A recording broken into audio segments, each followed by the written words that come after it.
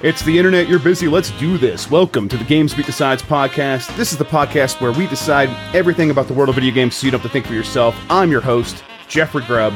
With me is... Mike Minotti, 2018, to differentiate from the original release of Mike Minotti. Ooh. Which version? Did you stop doing version numbers? It used to be version 2, version 3. Yeah, now you're just doing years? Yeah, I'm inspired. I was playing Donkey Kong 94, so I'm inspired. Ah, fair enough. I like that game, Mike. Oh, man, I haven't played it since it came out. We talked about it. I was like, yeah, that game's really good. And I was at some Comic-Con. I bought a Super Game Boy there, and then I went to like the used game store around here and got the Game Boy cartridge. And last night I was just legitimately playing Donkey Kong 94 on a Super Game Boy on that TV behind me. And it was just like such a magical experience. That game is so good. It's silly. It completely holds up, and that was one of those games that was made for Super Game Boy, right? Not made, but like it was it was, as much as that makes sense. It was the Super Game Boy launch game, right? Exactly. It still has like more support for like a lot of games. They'll have like the pre-made color palettes and stuff. Like this game, right. Some of the sections are in like full color. The audio gets boosted. It's very much. It's a Game Boy game, right? But you really kind of are supposed to play on the Super Game Boy. So it's like kind of a Super Nintendo game. But it's great is the important thing. And I mean, I was planning to talk about it a bit more. I don't know if you want me to just go into it now or... Well, let's get this stuff out of the way. You can get more from me and Mike at gamesbeat.com. If you have something to share with us, email the podcast at gamespluspodcast@venturebeat.com or get us on Twitter at gamesbeat or at gbdecides. If you're watching the video version of this on Facebook or YouTube or Twitch, there's an audio version. You can subscribe to that anywhere where pods are caught, like Apple Podcasts, Google Podcasts, Google Play, Stitcher, all of them apps. Finally, if you like the show, you can rate us on Apple Podcasts and helps people find it. And then we had a noise there. What did you do? I didn't do it. That's when someone follows us, I think, on Twitch. Oh, nice. Yeah, I don't have. Hey, thanks for the follow. Yeah, exactly. I don't have it. I should just turn it on. What the hell? Okay. So yeah, like Donkey Kong 94. What I remember is like really liking the idea of Donkey Kong and playing in the arcade a few times and being like, this is really hard. And then seeing the Game Boy version, I'm like, oh, having the Game Boy version, this will be great because I can like have it with me all the times and practice it and play it and maybe get used to it. And I don't know if I necessarily knew what the game turned into after the first couple of levels. I don't think anybody did, or at least I wasn't aware of it, right? But yeah, I mean, the game's just called Donkey Kong with like that same font. Like it looks like, oh, they made Donkey Kong for the Game Boy. That's kind of neat. And it's like the Super Game Boy thing. And, like, the first 4 levels are literally Donkey Kong. And then it just, like, has this kind of, like, really fun twist. Like, I remember it surprised me where that's, like, the intro to the actual game. And then from there, it turns into this kind of puzzle platformer where there's all these kind of levels, and they're all kind of small. And the goal for every level is get a key and bring it to the locked door. And it kind of, like, builds on the original Donkey Kong stuff mixed in with Donkey Kong Jr. stuff. Mario 2 stuff and precursors to Mario 64 stuff. Yeah, is that the one that has the side jump? This is like it's more about the backflippy and triple jump stuff. It's kind of in this for the first, kind of like how the ground pound had its roots in Yoshi's Island. Like this is the one that kind of gave us like the kind of crazy jumps, and they feel so good in this game, and they kind of like let you. It's almost kind of like. Now I'm comparing it to Breath of the Wild. Like, all these little puzzles, like, there's, like, the way you're supposed to do it, but there are kind of other ways if you're, like, really good with those backflip jumps or if you're kind of creative in your thinking. Like there's not... A lot of these levels have more than one solution, and it's just super fun to play through. Yeah, I really love getting into that game just because it was you like you were saying, it was a precursor to a lot of Nintendo design elements. That was the one that made me fall in love with getting all of the extra accoutrement in the levels before finishing. Like, because there's not just the key, there's also like the umbrella and all the other like power ups from Donkey Kong as like just little icons in the level, and it's like to like 100% a stage. You want to get all of those and then take the key to the end. And I love doing that. That was always because I always felt like, okay, this is the hard mode. This is how I challenge myself, and it always felt really rewarding to get through and actually do that. Right, and that was something that Nintendo started doing pretty well at this point. These kind of like items that like kind of add to the difficulty. Like you don't need to get them, like the Dragon Coins in Mario World, and then the a lot of those things in Yoshi's Island, right? It's a design philosophy we see today, like still in games like Celeste, right? Like where if you just go through the game, it's hard, but if the real challenge comes and you want to get the strawberries and stuff like that, right? Yeah, the one disappointment about all this is then they started making those Mario versus Donkey Kong games, and none of them were like this. The first one was supposed to literally be a remake of Donkey Kong 94 for the Game Boy Advance. Right, and but it didn't feel that way, right? It evolved into what that game became, which then evolved into like the Minis series. It eventually somehow turned into a Lemmings thing. You can see how there is kind of like it kind of was lineage. Somewhat inspired. It's not as good. No, I want like a sequel directly to Donkey Kong 94 today. Maybe I don't Switch. Though. Maybe I like that this is just this real weird like, hey fair. Everybody, they remade Donkey Kong for the Game Boy in 1994, and it's one of the best games ever. yeah. I'm gonna replay it now. Just talking about it gets me excited. That was always one of my favorites. So I'm glad you're playing it, Mike. That's good. Oh yeah. I've been played a few things. I'm gonna hit before I let you do your World of Warcraft thing. Dead Cell's still into that. The review embargo's on Monday. The stream embargo is up now, like an hour ago, as we're recording this. So I'll probably try to stream that today if I could find some time on the Switch version, anyhow, because it's been out on PC and early access forever. Still super into it. It still just keeps getting better. It's not, and it, I always talk about how the animation's really good and the weapon variability is very exciting. But it's very much like, okay, I remember playing Spelunky and reviewing that game on the Xbox 360, and that's a game where it's like, you go in there and you're going in these various procedurally generated dungeons, and really it's all about learning how the world works and getting better and as a player. And I like that, but I definitely had a problem with just like the movement in that game and the way it felt. And like the sprint was like really wild, and people would be like, oh, the sprint's wild because it's a risk reward mechanic. You go faster, but you might run in and you might hurt stuff. And it feels like what Dead Cells has done is it makes everything feel good. Nothing feels bad, but there's still a lot of that risk reward stuff. You can run through the level as fast as you can. And if you do that, there's like doors that are time gated. And if you get there in just in time, you can get in there and you get a bunch of rewards. So you still could play that like sloppy fast style and take chances that way. But it still feels amazing the entire time. And so I feel kind of like validated in that, like, I didn't love Spelunky in the way a lot of people did, because it's like, oh, I was waiting for this game. This is the game that I always wanted in that form. And I do feel like I keep learning, I keep getting better. There are like plateaus where I take some time to get over those humps, but eventually I do, and it feels real good. So yeah, still highly recommend that game, and like I said, I'll have the review on Monday. It's on my to-do list, man. Just getting bigger and bigger. Yeah, I know. I mean, it's going to get out of hand, I think. And here I am playing Donkey Kong 94. It's kind of what I want to play because it's the most fun. Yeah, no, yeah, do your thing, man. I mean, the games are coming now. We've been saying this for a few weeks. It's like Madden is out, and Madden is always like, this is when the fall starts. It's when all the deluge begins, and I was playing Madden yesterday. Speaking of that, it's on PC now. It's okay. It works. It feels like a good game on the PC. It's yeah, but you had to infuse it with your liberal agenda. That's right, my SJW drivel. Yeah. I don't know. I was playing it, and it works in 4K and 60 frames per second. It looks really nice on the PC. Xbox One controller, just connected to it, no problem. I guess the DualShock 4 was having some problems. I'm sure they're going to update that soon. But yeah, it was very much like, okay, I'm still just reminded, like, the NFL is maybe a shit show right now. It's not in the best state in terms of my relationship with it. And they don't do a ton, they don't try to actively remind you of a lot of that stuff, other than they bleeped Colin Kaepernick's name from a song on the soundtrack, which is just like, just a bonehead move. Dude, it was a mistake. They just thought that they didn't have the rights to Colin Kaepernick. Right, yeah, and they don't have the rights to Colin Kaepernick. What I love is that they...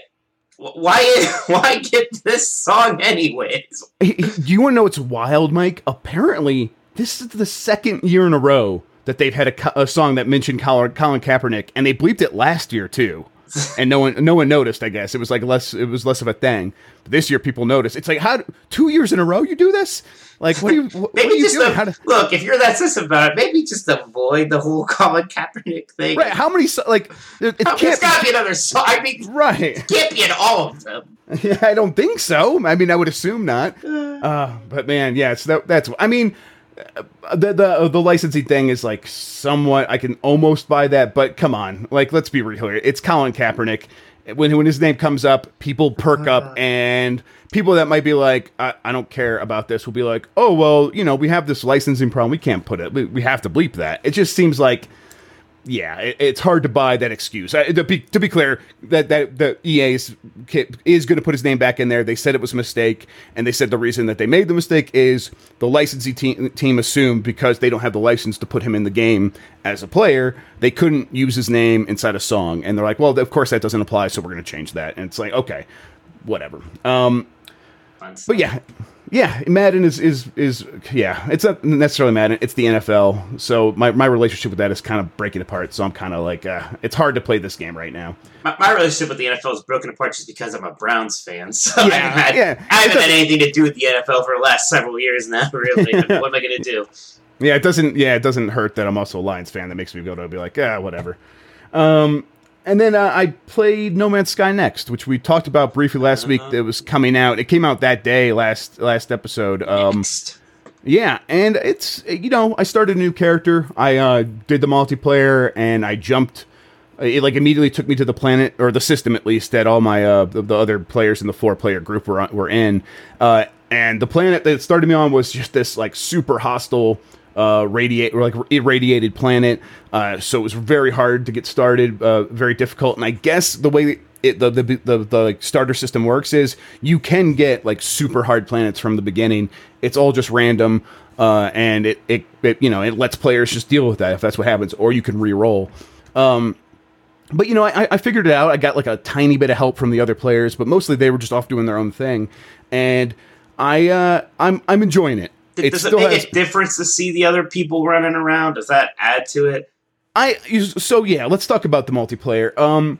I do think it does. I like it. So here's how we were approaching it, because most of us were pretty early. Even the characters or the players that continued their characters from the earlier versions of the game. A lot of their upgrades weren't very useful anymore. So they're like, okay, I'm going to go out there and find other ways to upgrade my character. So we were very much in the treadmill part of getting established in the universe. So what happened was, when we were kind of looking for a planet to settle our base, we sort of just spread out, and some of us were in, on one planet. Maybe occasionally two of us were on the same planet. I would go say hi to someone briefly, and then go off and do my own thing. And then someone might jump to the next star system and start scouting that for a planet. And it just felt like we were kind of working towards the same goal, and it was all interesting to be in this vast space together, but we almost never saw each other just because we were so separated. I still like that. I like this idea of this small team trying to catalog and understand this system and then the next system, and trying to find the Goldilocks planet, and that felt very much like a space exploration game that you might imagine you would want. That was cool. But then I ended up, a few days later, started playing a lot more by myself because people were playing other things. Not everyone's jumping on No Man's Sky Next, just naturally like they were on the first couple of days. And it wasn't that different, and the game was still compelling. It was still keeping me going. But it's still the treadmill. It is, you are getting resources to improve your character, and then that enables you to get more resources, and then you can improve your character more. It seems like there's a lot more systems, there's farming, and there's these huge economies now. Yeah, base buildings, all these things you could decide to do, but it just feels like different forks on the treadmill. Right. That's kind of why I'm not really interested in jumping back in, and that basic loop was never very compelling to me. Right, and it still has a lot of the same problems with inventory management. It's really bad on the PC. It just feels bad. There's this quick menu that enables you to heal the energy that you most need. You just hit X, and it brings up this menu, and it's oh, your shields are damaged on your ship. let's go right there, and you hit F, and then you hit F again, and that works pretty well because it just like fills it up with the resources you need to heal your shield. But then there's like a bunch of other options on this quick menu, and it's like the galaxy map or gestures, and just navigating with X to bring it up, and then Q and E to go left and right on it. It just all feels awkward and bad and inconsistent, because sometimes it feels like you could hit the escape key to get out of one menu, and then you always have to hit the right mouse key on another menu to get out of it. So it's busted and bad in a lot of ways. But there is still something about the game where it's like, oh man, it just feels like, oh, so close to being exactly what I want. And I did realize that, going back to the multiplayer real quick, I like it. I think it works.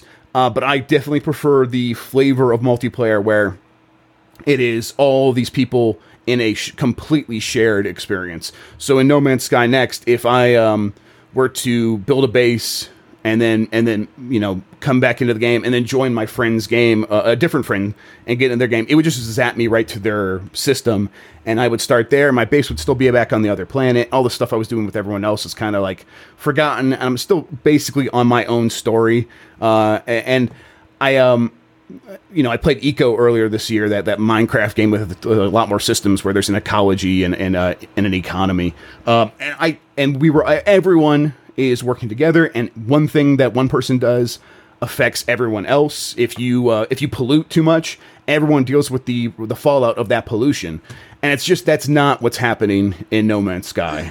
It doesn't seem like it's even capable of like implementing a system like that just by the way it works. It's very instanced, and it migrated hosts seamlessly, and I think that's just because we're not really on when one player starts a game and we join his game, we're not really on his server. We're just connecting for voice. I don't think like the weather systems sync up. I think one player might be experiencing different weather than I'm experiencing.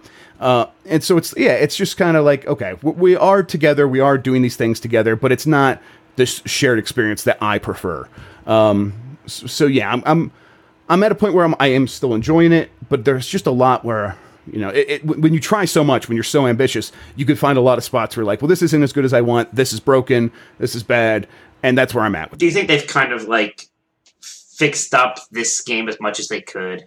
And, like, is there another big, like, oh, look, as we added a lot more things to No Man's Sky again, or is there a point now where this one is kind of set and maybe there's got to look to the next thing? My guess would be there's going to be at least one more named expansion. The way they've done like they did one last year, now they've done this No Man's Sky Next. My guess would be they do at least one more. It feels like it has enough players. They've seen now that when they do one of these, they get a lot of buzz. They get a lot of people coming back. Oh, I'm sure it's pretty big for them. Yeah, I imagine that they would want to try to capitalize on that at least one more time. Why not? The game's still $60. I mean, they dropped it down a lot to $30 for a lot of there was a lot of sales around the time of this launch. But it still feels like you could maybe permanently knock it down to $30 next year, and then do a sale down to $15 and do a new launch. And it feels like they have a lot of room to work with, and I think they'll take it and try to do something. Let's see. I also played a bit of VR because I got the Vive Pro, which is just like, it's an updated version of the Vive with a higher resolution screen, and just all of the attachments that connect it to your head is just way better. It's not just this Velcro ski mask anymore. It's like this plastic thing, a lot more like the PSVR, where there's a latch that you can dial in and make it a bit tighter, and it's got built-in headphones. I like it. It works really well. All that stuff's great. And it may not be, the resolution may not be like such a huge upgrade that I would pay $800 for it if I wasn't reviewing it. But yeah, I think I could see where they're going with it. I'm glad they made all the improvements. But that's the headset. The games I played were Beat Saber and the Sega Genesis collection that added the VR mode. Beat Saber. Wait. Yeah. Go back to that. Yeah, so I know about Beat Saber. Tell me about the Sega thing. So have you played the one for the PC, the Sega Genesis collection? Yeah, the one PlayStation 4. Are you like in that virtual like 90s room? Yes, exactly. So that's where you go in the VR. Like in VR, if you like look to the right and there's that collection of games and you can like select which one you want, and then it zaps over to the system. And then what it does at first is it just blows up into a big theater mode in the black. But if you back out of that, you could just sit in this 90s kid's bedroom, look at a virtual CRT TV, like scoot up close to it and play games on it, and like look around and see all the posters of like Golden Axe and all that. Is that as awesome as it sounds? It's kind of really cool. Yeah, I like that. I mean, it's dumb and bizarre, but it's also it was neat. It's one of the reasons I was like, I bet that's exactly what this game is. I bet it's gonna just put me in that room and I'll be able to play games on a virtual TV. Right. I mean, it's what I want to do. That gonna happen, but yeah, right. Please. Yeah, and I did it and it worked. I really did have to scoot up to the TV, even with the Vive Pro and the upgraded resolution. Sure. It's still just a bit worse than playing on a real CRT TV. So I wish I could like make a real CRT. That's a funny thing. Yeah, I wish I could like make it bigger and like just kind of get right up on it, and that would fix it. But you can't really control the size, as far as I can tell. You can just play it in that theater mode, of course, but I wanted to be in the stupid room. It was neat. I played a bit of Streets of Rage, and then I put on a few other games. It was Vector Man. It was cool. The Sega answer to Donkey Kong Country. Right? Yeah. It's fun game. It's not. I mean, it's fine. It's not great. It's not Donkey Kong Country, right? And then just on Beat Saber real quick, it really is just kind of great to get up and move and play games at the same time, because it's got, it has all of the characteristics of a video game, like any other rhythm game. You are just like getting in tune with the game and you're pressing buttons, but the way you press buttons is like dancing with your whole body, and it's still just a great experience. I'm really, really into it. So yeah, that's me though, Mike. Why don't we talk about World of Warcraft now? Tell me what's going on with this game. World of Warcraft. So it's been a kind of an interesting couple of weeks for World of Warcraft. We're kind of leading up to the launch of Battle for Azeroth, the 7th expansion, coming out on August 14th. And there's always, in recent Warcraft history, or pretty much really since forever, there's these pre-launch events where a few weeks before the expansion comes out, you get kind of a patch that basically, like, the launcher becomes like Battle for Azeroth now, right? Like all the character changes are there, so like there's like the new talents and some of the spells are different, and you have like some of the new systems and stuff are in place. Like there's this new PvP mode and things like that. It also has these new storyline things that are kind of setting up the expansion. And the thing that has kind of got a lot of people said, and I wrote about this too, is the storyline events make it very clear that the Horde is the aggressor in a pretty almost unjustifiable way. And this storyline so far ends with the Horde leader, who is a like undead banshee scary lady called Sylvanas, who is kind of just acting as evil as you might imagine she would be. She burns down the World Tree, which you imagine it's called the World Tree. It's kind of important, which is also like a literal home city for the Night Elf. So kills a bunch of people in there. So it's this very heinous, like, dark thing, and a lot of Horde players in general are upset because, one, it's like the Horde are clearly the bad guy right now. Right. Sylvanas is evil. And I think if you look at World of Warcraft from the outside, you might think the Horde has always been evil, but their whole faction is kind of built on honors, like a collection of like these kind of refugee races. And that was the thing that Warcraft 3 did in early World of Warcraft. That was the big legacy, was like, oh look, the orcs aren't the bad guy and blah blah blah, right. Stuff like that. It kind of inverted those tropes, and this was kind of back to Horde's evil. The other problem is, we all kind of see where this is going, right? That there's going to be kind of a rise up against her within the Horde. We got a cinematic today, which is actually a really great cinematic. It was a CG cinematic, just a story that shows this kind of orc veteran who doesn't agree with this stuff and kind of how he feels about it. And it's really nicely done, but this is kind of where we thought this was going to go. Oh, there's going to be a rebellion against this leader, and there'll be another new Horde leader. This will be like the 5th Horde leader since this game launched. And it's also a storyline we already had in the Mists of Pandaria expansion, where the Horde leader, Garrosh, went crazy and evil, and we had a rebellion to overthrow him. So a lot of people have just kind of been griping about this story direction in general. Do they have a lot of other options? Like, do you have like something in mind that you would have preferred? I think that you would invert the trope. I think that you would maybe make the Alliance seem kind of like more of the aggressor here, and there were kind of options to do that. And I think it might have been interesting, or at the very least, put them on a bit more of a level playing field than this, where it just seems like the Horde are very clearly in the wrong here. And I'm admittedly a little sensitive to it because I would rather not be playing Horde. My main character is on Horde. All my friends play Horde, and World of Warcraft is ultimately a game about doing raids and dungeons, and you need to be on the same faction as your friends to do those. So I'm kind of stuck on the Horde when I would rather be in the Alliance anyways, and now also, oh god, now the Horde storyline is making me, help a crazy undead lady burn a city full of elf women and children. I'm like, ugh. Yeah, not great. Then I look at the other side, they have like a gold lion on their crest, and like their blonde locks are flowing in their hair, and they're like surrounded by righteous light, and I'm like, Yeah, it's like that skit show is like, are we the baddie? Yeah, it's exactly. Skulls on our... Yeah. If there's one thing we've learned in 1,000 Miles of Retreat, it's that Russia's in dire need of industrialization. Sorry, that's the quote there. So, but is there a way they could pull this off that you'd be satisfied with the story? I mean, if the execution is as good as it is in this cinematic we got today, like that would help a bit. Like, that's the thing about stories, right? Like narratives themselves or basic plot outlines are almost kind of inconsequential to the execution. And that was part of the problem with these quest lines. The execution was sloppy, where Sylvanas was doing all these evil things, and they didn't at that moment have like the Horde opposition saying anything. It would have been very nice if when she's bringing down the World Tree, which in the context of the story seems to be a decision she makes as like a way to spite a night elf who's mean to her. It would have been if at that moment somebody's like, wait, no, we shouldn't do this, and then she makes them do it anyways. But it just seems like we were all complacent in that decision at the time, and people it's weird.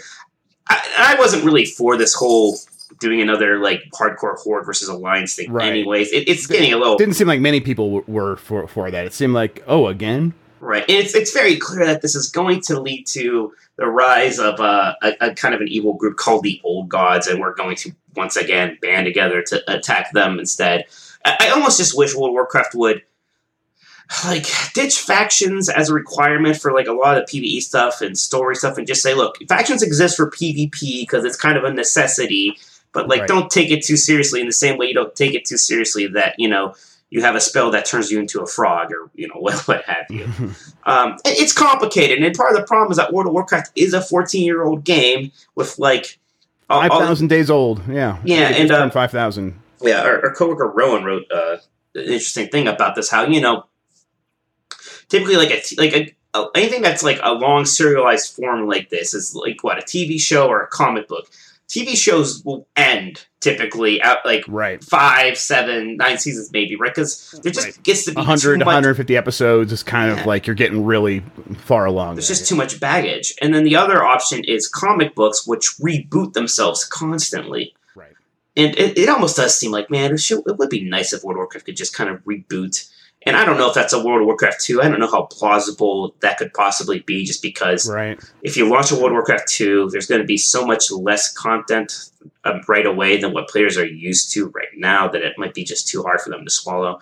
But at the same time, I don't know like how much more can you just keep tacking on to this infrastructure of a 14-year-old game. And we're seeing technical effects of that too. When they launched this new patch, there were all sorts of problems with the way stats were kind of misaligning with older content. There were login issues. Like it kind of just feels like this abomination of like a game engine is just kind of getting.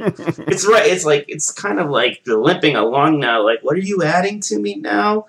And because there are still things in there from like that 2004 game. You know, it's. So it's they all can't kind extract of that stuff. It's part of the lineage. It's unavoidable. They have to deal with the problems that they created 14 years ago. Right. Right, and the limitations that they kind of have to, and they can do a lot of things to fix things here and there. But it is just weird. And I want to be clear, I'm not all down on this. I've been playing a lot of World of Warcraft. Yeah. I've been I'm sure it still scratches a lot of the same itches. Yeah, exactly. So, but it's an interesting time, and people are definitely the community is engaged. I'll say that, and they're. Like you go on like the World of Warcraft Red today, and the tone is a lot happier because everybody likes the new cinematic, especially it's like this young, plucky troll shaman in it that everybody's calling a Zappy Boy, and he's a big hit, so spirits are high today. Good. We'll see what happens tomorrow, though, right? Yeah, tomorrow Sylvanas is going to kill a puppy or something, and we'll all be mad again. Well, I mean, it sounds interesting, and like you said, it does sound like the fans are wanting to know what's going on with this game and are paying attention. Right, so. And part of the problem is that it is, like, these stories are time-gated, right? Where you get a bit of it this week, you get a bit of it next week, and we don't have the whole picture, and I think a lot of people are understanding of that, but also they get frustrated. So, it's weird. I almost think that, I'm not one of those people who has, like, the rose-tinted glasses for vanilla WoW, but one thing I would like to see is kind of maybe the return to, like, the lower stakes, and there's not so much of a giant arching story as much as, like, every 4 or 6 months you get a new raid, and there's kind of a story around that. Right. And it doesn't necessarily involve, like, 6 NPC characters talking to each other while you kind of stare at them, sort of a thing. Yeah, it does seem like they... it sounds like they have a lot of other options that they could pursue, but I don't know, for some reason they keep falling into this rut of the way they have always done things. So we'll see. You ready to get into the news, Mike, or you have anything else to say about World of Warcraft? No, let's get some newsies. All right. There we go. Those are the beeps that mean we have news. It has happened, Mike. The NPD report came out earlier this week for June. Even though it is now August, it got kind of delayed. I think they had some changes in the way they reported some stuff, so they delayed it a little bit. But we've got it now. We'll go over it right now. Let's start with hardware up top here. I think that's just maybe the most interesting. We have right now. Everyone's getting into the PlayStation 4, Xbox One, Switch. All those systems continue to grow. They all sold more in terms of dollars this year than they did last year. But the number one selling system of June was the Nintendo Entertainment System. Finally. Yeah, exactly. Finally having its day in the sun. To be clear, it's the NES Classic Edition, of course. They re-released that. They relaunched it on June 29th, and then the reporting period for the NPD of June kind of went to the 7th of July, just based on the way they do things. So it had about a week of sales in there and was able to outsell everything else. Man, people... In terms of units, of course, not dollars. Right, and part of that is sort of pent-up market demand, right? This thing... That's right. It never came close to meeting the market demand. Then it was gone for a year, and then it came back. So, yeah, I don't think the NES Classic is going to be the number one selling system next month, but... No, yeah, but I mean... It's still real interesting. Yeah, it's still just kind of crazy, and they definitely... NPD said, Matt Pescatella, the analyst for the NPD group, said... the first time that the NES has topped console sales since they started tracking sales in 1995. So, yeah, I mean, to me, even you're right, this is not going to continue. We're not going to see this happen month to month. But this kind of confirms they're going to do another follow up. They're not just going to have the NES and the Super NES Classic. They're going to have N64 Classic or Game Boy something very soon. Right, and they may be selling out too because these things are hit. They actually are really good machines. Right. Even when I was playing Donkey Kong last night, I was fumbling around. I probably had to start the system and jiggle the cartridge 30 times before I got it to work that one time. And these things are getting old. They're not going to be around forever. So having machines like this is great. And it's as someone who likes these things, it's kind of comforting to me to see how successful these things are. People want to play NES games still. People aren't oh no, these are too old, I don't like them. There's a huge demand for it, so much so that it definitely surprised even Nintendo and kind of everybody. Right. I was writing this thing about just kind of internally explaining what we do at GamesBeat, and I was there's just so much. The games industry is so crazy, and so people are so into different things, and it's oh yeah, we could just write about the business side of stuff, but then look at all this that's happening with retro games and how big of a market that is and how much people want that stuff. And it's if you don't cover that as well, you're not really getting the whole picture of why certain ideas work and certain things don't. And it's just such a dynamic place. And like you said, I'm glad that they are selling because it's just it's fun to write about old games and it's part of the business for sure. Yeah, it's definitely great for me just because, I do have a blast just kind of covering this effect. My retro beat, my article on classic how is games. This thing? Yeah, so, this thing looks pretty cool. If you're listening on the audio version, I got sent this book called the SNES Omnibus. How do you spell? You say that omnibus, right? That's right. Yeah, and it's this giant kind of coffee table book. It's volume 1. I think it's every Super Nintendo game officially released for the system A through M. And it's this really beautiful book, and like each game has like at least a page devoted to it. You get pictures of the box art, the cartridge, some screenshots. Sometimes you get ads. There's like a short description for each game. They'll usually have at least one quote from like somebody who did something like a review of the game, so you kind of have like an idea of what like was it any good? And then for some games, they'll even have these like insider insights where the people who worked on the game talk a little bit about it. And this thing is super fun because you have like your big games in here, like here's what's Civilization, but then you have these weird games that you probably like you don't even know about, like Chuck Rock. What the heck is Chuck Rock? Yeah, no idea. There's a Yogi Bear game for this system apparently. Dragon Lair came out for the Super Nintendo. How about that? Hold it up a little bit higher. I want to see what the art looks like. Just get on the video. Yeah, that looks great. Right. It looks super high quality. Is it hardcover? Oh yeah, this is a really nice awesome book. This is nice and heavy, nice and big. Yeah, that very, very classy cover. Yeah, awesome. Yeah, it's definitely one of the ones I'm gonna pick up for sure. It's a very nice book. I really would like that. Do you feel like you're reading it and you're learning stuff that you didn't know? Yeah, well, yeah, but it's just kind of more like coffee table books usually are. It's just kind of fun to just take it and of course flip through it and kind of be like, oh, look, the fishing game Bassmaster Classic. Who could forget that, right? Yeah. Let's keep moving with the MPD. I'm gonna pick that. How much is that? Do you know off the top of your head? I think it's like $50. It's pretty. Yeah, it's a big one of the big. Yeah, it was one of those big books. $50. That seems fair for one of those. All right, so more on the hardware. Other than the NES, the PS4 was number one in terms of hardware revenue. That's been kind of it's been the same for the last 3 or 4 months at least. Some systems will come in here or there, and I just think the PS4 is it's at the sweet spot of its life cycle where it has a bunch of different SKUs. There is the PlayStation 4 Pro, and there's variations of that, and the PlayStation 4 Slim, and there's variations of that, and there's a ton of bundles, and it's just covering this whole market and giving everyone like something to buy in a way that the other systems aren't yet. Especially the Switch is just like a couple of versions. It also has God of War. Still going strong, which is like the strongest PlayStation exclusive ever. So right, yeah. So it's the fastest selling PlayStation exclusive since the MPD started tracking in 1995. So essentially, from the beginning, that's when the PlayStation came out. Let's push Battle Senden Toshido or whatever. Yeah, Battle Arena Toshinden. Yeah, that was a bigger hit than this. Probably, I would say so for sure. So God of War doing pretty good for Sony. Like I remember seeing before the MPDs came out, someone's like, "Hey, can Spider-Man or The Last of Us Part 2 outdo or outsell God of War?" And it's like, no, homie, no. I mean, those games are going to be huge, but no way. God of War is just this massive event for Sony. It's this huge exclusive with like a really good history to it, and then the game is just a really magical update to it. And so it's interesting because both those games, I don't know if I would. Maybe not Spider-Man, depends, but Last of Us Part 2 could be really big. It's hard to say. I mean, it's going to be really big. It's going to be really big. I mean, I think there's maybe a devil's tier of a chance of it having. I don't know what that expression means. I just made that up. A devil's tier of a chance, but of getting those God of War numbers. It sounds like that'd be a really good chance. I don't know, something about that, a hot chance. Maybe, but I just think, I don't know, God of War just hit so hard and with the exact right excitement and at the exact right time for that franchise where people are like, man, it'd be nice if there was a new good God of War, where, a few years before that, people didn't care about the series at all. So, yeah, I don't know. We'll see, but I think God of War is probably going to hold on to this record for a bit.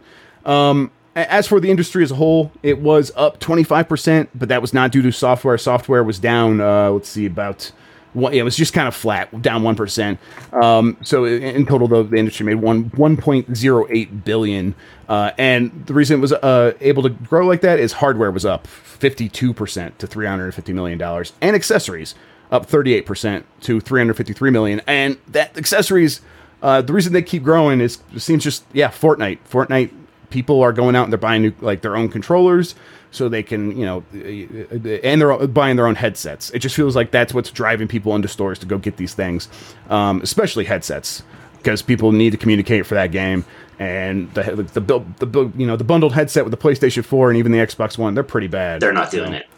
Yeah, and then like the Switch supports voice chat in the game now for Fortnite, so even that's going to be selling some headsets too. Wait, it's not using the Switch app?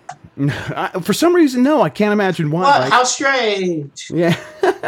Let's see. Let's get to software. So like we said, it was kind of flat. But it seems like just because there wasn't a ton of new releases other than Mario Tennis Aces was the big one. That was number one on the chart. Do we know, has a Mario Tennis game ever topped the chart before? I doubt it. We don't know for sure, though. But that's it's the best. Pretty good. I know this is definitely the best or the fastest selling tennis game ever because the MPD said, basically that in terms of tennis games, this is the number one for an opening month. Mario Tennis Aces by far has beat Virtual Tennis and other Mario Tennis games. So clearly far ahead in that genre. So I would imagine other games haven't topped it unless they came out in really weak months. Right behind it, though, was God of War. I think this is God of War's, third or fourth month on the chart. So still holding strong. Still going pretty strong. Right. Talk about going strong. And then Grand Theft Auto 5 at number 3. Oh man, that thing ain't going nowhere. Man, even when Red Dead Redemption 2 comes out, I think people are. I don't think Grand Theft Auto 5 is going anywhere. Is Red Dead Redemption 2 possibly going to have this kind of staying power? I can't imagine. I mean, my bet would be probably no, because it feels like those fans are going to invest in one or the other. And if they're already so invested in GTA Online, then they'll probably stick to that. Do you know one of the theories of why GTA 5 continues to sell so well is apparently it comes with those shark cards, and people are finding that it's cheaper to buy a new version of GTA 5, sell the disc, and just use those cards than to actually buy the cards separately. That's a theory. I think it's just that it's that popular, but maybe that helps a little bit. After that is the Crew 2 at number 4. Is this a debut month for Crew 2? I feel like it is. I'm actually going to look it up. The Crew 2 release date. Yeah, June 29th. So yeah, it had the same amount of days on the market as the NES Classic. So about a week of sales there. That's pretty weak. That's a pretty weak debut for a first month for a game like that. To explain, for a lot of people, they don't give numbers. The MPD doesn't provide numbers. Sometimes the companies will provide numbers. I think Nintendo probably did something similar. Probably provided numbers for Mario Tennis Aces. I don't have those in front of me. But if a new game comes out and it doesn't outsell Grand Theft Auto 5, typically I find that it's a disappointment. That's been my metric, and it's worked pretty well so far. So the Crew 2 coming out in its first month and not outselling Grand Theft Auto 5. To be fair, Grand Theft Auto 5 did have a new release that month. It was Grand Theft Auto 5 Ultimate Edition or something like that. So maybe this is not the best month to use that metric, but in general, still, you would expect a new game to outsell one from 2013. But Ubisoft is making up in other areas. Number 5 is Far Cry 5, and then I don't think they have anything else on the list, but Far Cry 5 is the best-selling game so far of 2018. Right, so it's been having some legs because that came out a couple months ago now, right? Exactly, yeah, one of the early releases of the year. Let's see, let's get through the rest of this list. 6 is Mario Kart 8. Mario Kart 8 is really that is the persistent... I think both Zelda and Mario Odyssey are still selling consistently, but Mario Kart 8, for just being that, enhanced version of a Wii U game, man, that's doing well. Yeah, I mean, Mario Karts are always the best-selling games on a Nintendo system. Seems like that could end up being the case here as well, although it's not yet. I think Zelda, maybe Mario. I think Nintendo released their Mario Odyssey is the best-selling game. Right. But so far this year, actually, Mario Kart 8 is number 7, and Super Mario Odyssey is number 10. So you can imagine maybe Mario Kart will just have those legs to overtake it in the long run. The rest of this month's list, though, Lego Incredibles at number 7. That debut. One, yeah, that's a debut, and it's also I think it's the second best debut for a Lego movie tie-in. The expectations are typically a little shorter for Lego games. This is pretty good. Exactly, yeah. They make them on, I would imagine, on the cheap. Not to say that they're cheap games, but they have their methods of making them. They know what they're doing. They follow that process, and then they get them out probably at a relatively reduced cost. So getting number 7 on this list is really good. And to have the second best Lego debut ever, that's something. Apparently it did really well because it was came out right when the movie came out. Right, it was practically a movie tie-in game. Exactly. Isn't a thing anymore. Right. So yeah, they really benefited from that. And then at number 8 is FIFA 18. It does not include Origin Access sales. Crash Bandicoot Insane Trilogy was number 9. Got a boost by coming out on the Switch, right, and Xbox One, right, and PC. And then Detroit Become Human was number 10. That's its second month. Right. I'll for Mario Tennis Aces, I will point out, doesn't include digital sales. So all Switch games don't. Right, exactly. They think there are some that, like, from third-party publishers might. I have to go back and look. Stephanie did the overall thing. That's just what disappoints me about that is, like, I really want to know, like, Octopath Traveler, how that's going to rank here, but does that even have a physical release? I think in the US, maybe it does. I'm sure it does. They sold 1 million copies of that so far. Right. Their wording was real weird because they said shipped, but they included digital sales in it. So it's right. The number's a combination of digital sales and physical copies shipped to stores. Right. You can't ship things to the internet. Yeah. I've tried. It doesn't work, guys. It just doesn't work. So Switch was the only platform to experience software growth. All the other ones kind of down year over year. Again, that's Mario Tennis Aces coming out and doing really well. So you see that, like, just releasing a Nintendo game on the Switch, even when you typically wouldn't think of it as like a gangbusters game, it could still climb to the top of the charts. How well do you think Captain Toad is going to do in the July MPD? Because I think that's going to be interesting. I bet it's going to be like top 3 or 4. Maybe I would say number 4. Well, I have to look at what else is coming out. Because when did it come out? It came out in July. July 11th-ish or something like that. And so there wasn't a lot else in July, 13th, so I bet it makes top 3. Do you think that game has already outsold the Wii U version on Switch? Oh yeah, almost guaranteed for sure. That's because just the way games are selling on the Switch, it's just inevitable. And even if it doesn't make the top half of the chart for physical, because again, Nintendo games aren't included on that the digital sales. I bet the digital sales of that game are really good. You know what? Isn't Captain Toad kind of like a successor to Donkey Kong 94? Well, it's kind of like linear levels. It's a puzzle platformer game. A little bit. It's definitely in that same spirit, for sure. And that's one of the reasons I like Captain Toad so much. I still need to get to that. Ugh. It's a good game. It doesn't have all the locomotion and the movement that's so great in Donkey Kong, but right. Let's just hit this list. I'm just gonna bop right through it. These are the best selling games of 2018 so far. We already talked about Far Cry is number 1, number 2 God of War, Monster Hunter World, Call of Duty World War II, Dragon Ball FighterZ, Grand Theft Auto 5 at 6, Mario Kart 8, NBA 2K18 at 8, and then MLB The Show at 9, and Super Mario Odyssey at 10. I think it's really interesting, the Japanese games. Monster Hunter World at 3, Dragon Ball FighterZ at 5, right? Like, I don't feel like we're super used to seeing Capcom and Bandai Namco in this list. Right. It definitely feels like that's the PlayStation 4 could take a lot of credit for that. A lot of fans of Japanese games own that system, and it's just such a huge success that it's pushing these games to the top of the charts. Monster Hunter World's getting a price reduction and coming to PC soon, so I imagine it's going to keep doing well. God of War is probably going to keep selling. God of War as a system exclusive at number 2 is pretty impressive. We'll have to get through the fall. The list is not going to look like this at the end of the year. It'll be Call of Duty at the end of the year, like usually. Right? Yeah. It'll be the new Call of Duty, and then we'll see what gets pushed off of the bottom there.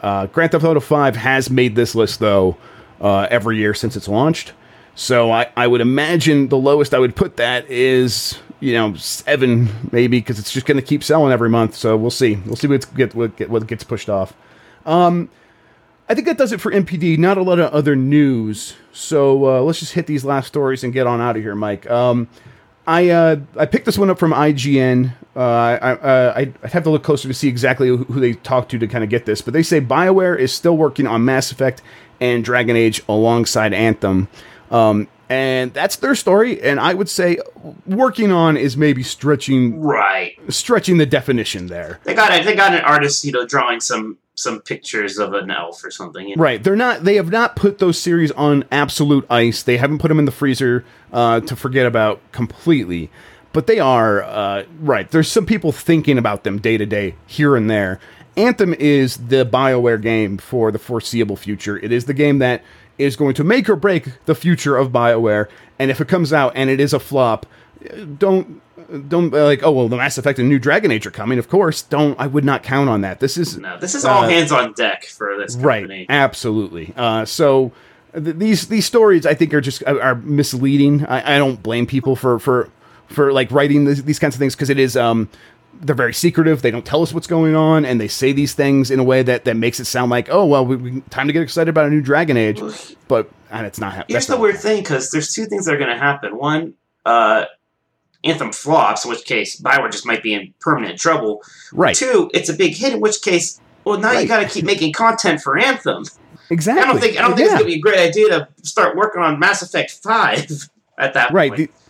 These are exactly. These are not games that are going to be coming anytime soon. That's right. Because no matter what, Anthem is the future of BioWare for good or for not. So, yeah, we'll see, and maybe E3 2020 we'll get another chance to see some of these other games as EA's like, okay, well we have the content flow happening. We're going to be able to support Anthem for a long time. This is great. Now let's start figuring out what else we could do to diversify again. But that's like a best case scenario, honestly. I can't say I'm too bothered if we never have another Mass Effect or Dragon Age. I know Dragon Age's story is a little bit more left open after 3, but yeah, I don't know. I feel like they need to reboot their ideas. They need to do what they did with the original Mass Effect and with the original Dragon Age, and come up with some new stuff. This is the company that made KOTOR and Jade Empire and stuff like that. Kind of just roll the dice and come up with something new, completely fresh, beyond Anthem. Like, Anthem is one thing, but like in that old BioWare model still of a single player, narrative RPG. I think they still have room to innovate and do some different stuff. So I'd like to see that. Last story. GameFly is shutting down its video game streaming service this month. Mike, are you devastated? No. You just, I could tell you're in denial. You're in denial right now. I'm skeptical about video game streaming in like the next 5 years, let alone what they've been doing. Honestly, GameFly sold its streaming technology to EA months ago, so I was under the impression they already closed this down. Like, I knew they still owned the business of streaming their games or whatever, but I'm like, oh, if they sold the technology, and obviously they're getting out of this, they're just it's closed down from this day forward, and that was like 2 or 3 months ago, before E3. So yeah, this is surprising to me that it was even still going. Do you think it's indicative of what these other companies, these bigger companies, can do with streaming? I don't know. It's weird to me streaming has become a hot topic this year. We've been hearing all the major companies talking about it. The rumors of the next Xbox going to have like a normal console and the streaming one. Right. I'm still so skeptical of this, but it just seems like it's... I wonder if it's a thing we're talking a lot now, and then we're just going to ignore, like we did with cloud gaming before, and we've done with some other things, like AR, even, at least in terms of like consoles. I don't know. I think you're probably right. It does seem like it seems like it is going to, like, if it works, it's supposed to be for people who aren't already playing video games on a dedicated console or PC. It's supposed to be for people who have a smart TV only, or have and a smartphone. And maybe the future of smartphones is a really, really, like, every single smartphone is going to be powerful enough and capable of connecting to TVs super simply, to the point where it can work as a console and you still have it in your hand and it's just beaming wirelessly to your TV. And so playing games on it with a controller, or using the phone as a controller as it beams this video to your TV, it's like, oh, it's so simple. Why wouldn't we support this? Maybe, but even in that situation, that's not going to be the preferred way for most people who already play these games in certain ways. So, yeah, we'll see. I do think that GameFly is different than Microsoft and Amazon and Google, companies that have existing cloud infrastructures. They have server farms all around the world in key locations, just outside key cities with huge populations, and that's very different than a company like Sony coming in and trying to do cloud stuff, maybe on the back of Amazon, using Amazon cloud services instead of having it themselves, and it makes it just a little bit more expensive. So it feels like GameFly was in a situation where, it was trying to do this without having that internal infrastructure, and it just wasn't ever going to work for them in a way that it maybe could work for Microsoft and Google. But even for them, I'm with you, I'm skeptical. So we'll see. All right, Mike, let's let's get out of here. Let's do this thing. Let's say goodbye to the folks. We'll be back next week. Not sure when we'll do the podcast next week. Maybe in the middle of the week. Try to get back to the early in the week schedule. Yeah, we'll see. We do one a week. That's what we do here. We'll see. Sure. Mike, why don't you go ahead and tell people where they can find you on the internet? I am on Twitter at Tolkoto, Tolkoto. I'm always writing for GamesBeat. And I also do the Exploding Barrel podcast with my brother. That's at ebpodcast.com. And I'm Jeff Grubb on Twitter. I'm Jeff, youtube.com/Jeffrey Grubb on YouTube, and twitch.tv/Jeff Grubb on there. I will be streaming some Dead Cells. Might just do that on the GameSpeed account. We'll see. Follow us on twitch.tv/GamesBeat. I just started Yakuza 0 on the PC. I'm glad that series is on PC now. It's off to a slow start. There's so much story, and I just want to be like in the open world and like running my own casino. Yeah, people love it, so I'm gonna try to stick with it. We'll see. But yeah, other than that, I think we'll be back next week. And until then, have a good one, everybody. Goodbye.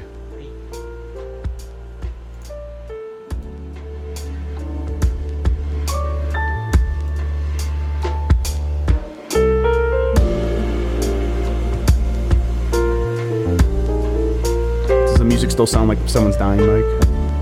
Oh, now it sounds like it's raining and I'm studying or something. Yeah, lo-fi, chill hop, YouTube playlist.